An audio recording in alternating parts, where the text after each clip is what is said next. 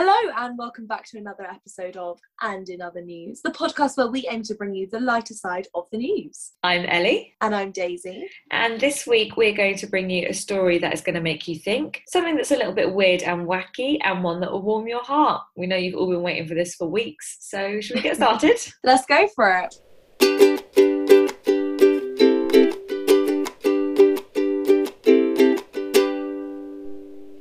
Okay, so the first story is, as you said, a made you think story, and it was in The Independent by Lucy Rayfield, and it's basically about why do we always kind of look for a laugh? Why do we laugh in the face of crisis? Yeah, and so it's saying that obviously, the whole world has been experiencing a crisis for the last year and a half, going on 2 years, and that has caused people to act in different ways. For example, one of those responses is that on Netflix, searches for horror have massively declined and searches for comedy have massively increased, which is just one sort of example. But then also like a funny one that people have turned to poking fun at responses to the virus. So obviously no one's making fun of coronavirus itself because serious matter, but the way that people have been reacting, and like when people wear their masks wrong and things like that, and like people doing crazy things in response to the virus. People have been making memes about things like that, and like popular meme accounts like Quentin Quarantino. Yeah, it's a need to laugh in the face of disaster. Do you find that you do that? Yeah, but when I first saw the title of this article, I thought it was going to be like, why do people laugh when there's like something bad happening? As in like, when someone tells you bad news and then you laugh. Yes, and I was that's like, what I thought when I first saw it as well. Yeah, literally. Yes, I can't talk about anything serious without laughing. Yeah. Or if I'm telling someone something bad or something bad happening, I would just smile. Honestly, I have to always say like, I don't know why I'm laughing, this is really bad. And like, say it. Clearly we have terrible genetics then, because I don't know that many people that do it, but apparently when I told my sister that her mouse died, I was so excited to tell her, and like told her with a massive smile on my face, even though I was really sad about it. Ooh. Yeah. Twisted. There's a lot of reasons why it's good to laugh, and some of them are related to hormones and things like that. I'm sure we've all sort of heard by this point that like laughing reduces stress hormones and increases happy hormones. Also, laughing is a form of exercise, which obviously makes you apparently feel happy anyway. Amazing. Never going to the gym again. Literally. And this is one that I hadn't really ever considered and ever really heard, but like is so true, that it's difficult to feel scared and amused at the same time. Yes, it's like in Harry Potter where they turn all their fears into funny things. Yes! Oh my god, yes! I think it's really interesting. I know for me personally, every time something bad happens to me, my sense of humour gets gradually darker and darker. Because the way I kind of cope with anything is by making fun of it and making light of bad situations. So I guess with COVID as well, like I love a good COVID meme. Because I think if you don't laugh, you'll cry, You cry, yeah, exactly that. Yeah, it's just laughter, and the feeling of humour is just such a comfort, I think. If you're finding something funny, then as the article says, yeah, it's hard to also feel like gut-wrenching fear at the same time. What sort of things do you watch when you're sad? Because I don't know anybody that cheers up by watching like horror films and stuff. No, yeah, I mean, some people do, and like, more power to them. But funny things. Drink for every time Daisy references Gilmore Girls in this podcast, but it's got to be Gilmore Girls. A comfort show. I wouldn't say Gilmore Girls is massively funny though. It's more just, well, no, it can be funny, but for me it's kind of just like a comfort blanket, like it's warm, whereas yeah, I do sometimes just have to watch really silly things, I think, when I'm feeling sad, just to kind of yeah, you tell me what you watch. What do you watch? For example, if I'm sad and I want to listen to music, it will never be sad music. I feel like that's indulging it too much. I'll always try and make myself snap out of it. Yeah. What do you watch? Parks and Rec always makes me laugh. Yeah. That sort of thing. The Office. Nice. Yeah. Nice. Those are good ones to tell. You're going to laugh in each episode. And laughter is supposed to be a purge of pent up energy. The actual action of laughing, not just necessarily of finding something funny, of laugh, which is, I guess, why some people, like when they're hysterical, start laughing. Yeah. It's the same kind of feeling in your stomach though, like when you like laugh a lot as when you cry a lot. And I think you get the same sort of feeling of being really tired and quite relieved afterwards. When you feel it all building up and then afterwards you're like, oh, yeah, I really needed that. Yeah, nothing like a good laugh.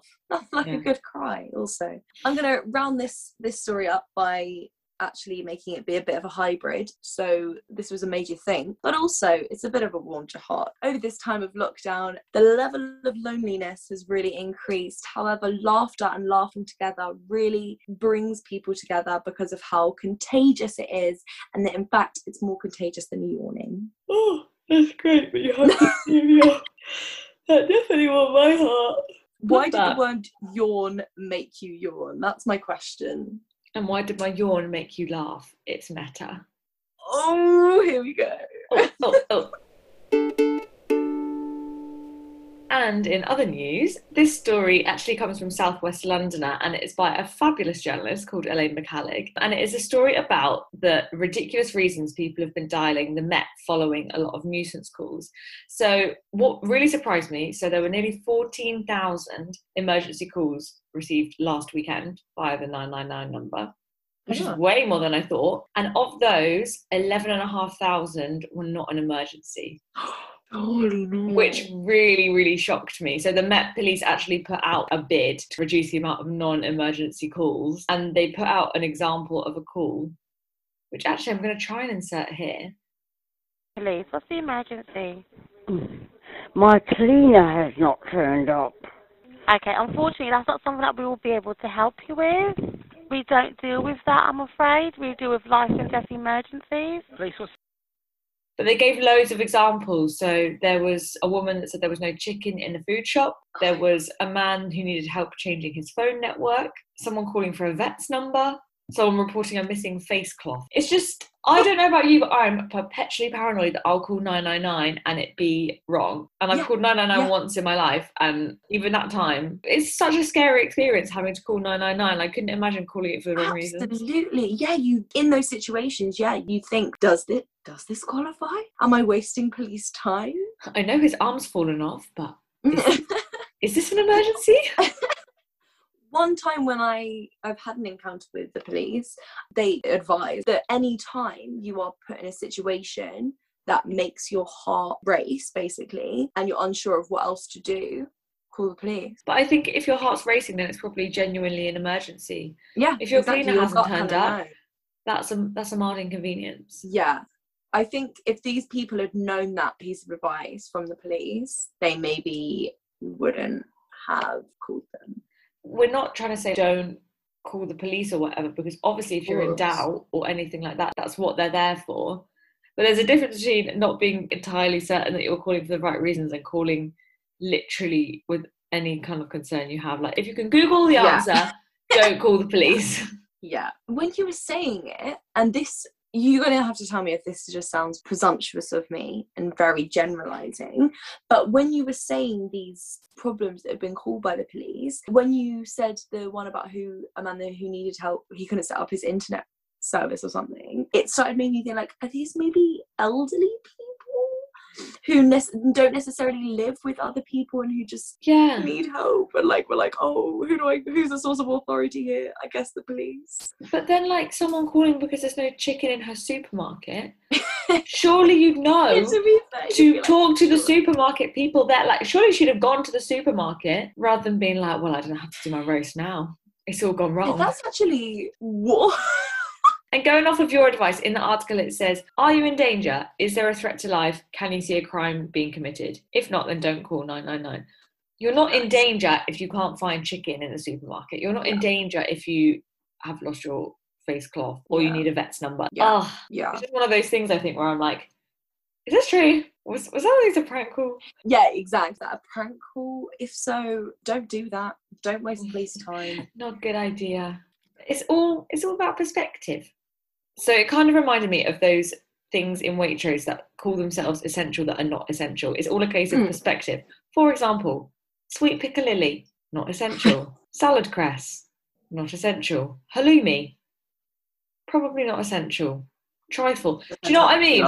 I do love halloumi, but like gnocchi, probably not essential. But then also things like this, like your cleaner not turning up, annoying, not an emergency. Not a danger. You're not in danger. Not a danger. Unless the dust has gotten real bad. Yeah. In which case, hoover it yourself. Scary. Yeah. Unless you're in like a student house that you like, those student houses that you see online that are like properly slody. Just like baked beans like in the carpet. And like mold everywhere. I don't want to think about it. That is a real emergency. That is a real emergency. I'm going to call the police soon because I've run out of summer clothes and I'm having a complete fashion emergency. Help me, please.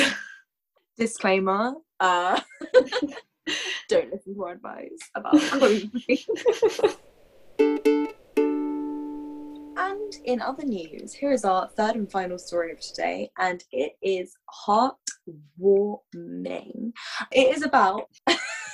That's a bold claim. Well, I hope it's heartwarming. It's about a couple called Cal and Claire.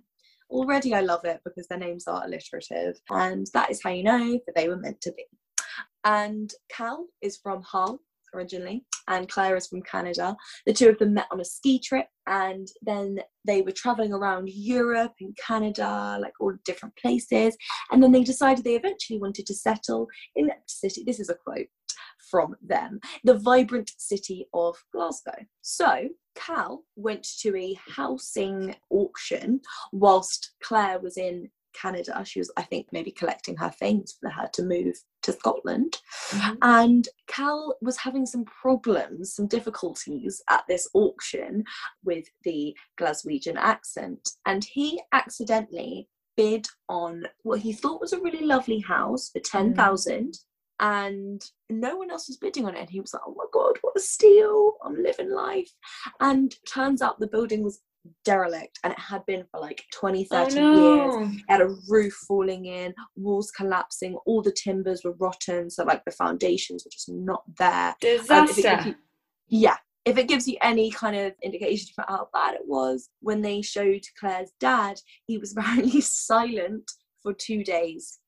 That's a tantrum and a half, that, isn't it? Literally, which honestly I just thought was a valid measure of the drama of a situation. So far this just sounds bad, right?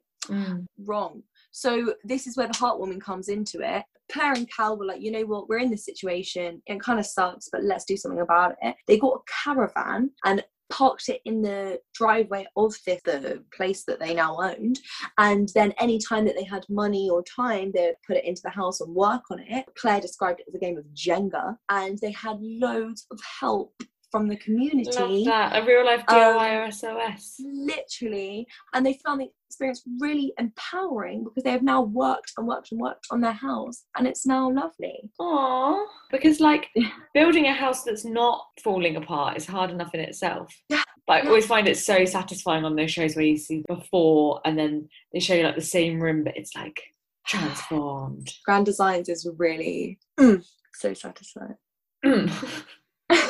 And where they do the bit where they do the 3D design for the plan at the beginning, and they show like how it's going to look, and it looks like The Sims, and it's just so cool. I can hack it on Grand Designs because it's only an hour. When it's something like this must have taken them years. Yeah. Like I mean, I think even on Grand Design, it takes them longer than but for me, it's an hour of my time. Right, yeah. I don't think I could actually do this in real life because I'd get bored. Yeah, no, I would just get overwhelmed. Yeah, it's a lot. I find it really hard to predict end results in the future. So if I can't see it and it doesn't look like it's happening, then I'm giving it straight up. My favourite one is the picture of them on the roof with a little bottle of Prosecco. Yeah. I think that's very cute. Hard work pays off. Awesome. It does. It really does. They would have had to have such faith. It would have been I mean, maybe not easy, but as in maybe easier to just be like, we've Nah. made a mistake here, let's just try and ditch this. I mean, maybe they even did at the beginning, but then just thought, okay, actually, let's make the best of a bad situation. Let's hold out hope. Let's put a lot of hard work in, make something beautiful, and they did. More power to them. More You go, Claire power- and Cal. Yes. What should they be called? Clau? I was about to say Claire. That's just her name. Care. Yeah. Care is cute because they care Very about their heartwarming. house. I also like do. Clau though. Clau's fun. It sounds quite Scottish. Clau. Yeah, Clau. And they live in Glasgow. Beautiful. There you go. It's like we planned it. We didn't. We definitely didn't. Thank you very much for listening to this week's episode of And in Other News. We've loved having you back with us. Yes, thank you indeed. And make sure you subscribe so you can join us next time. Bye! Bye-bye.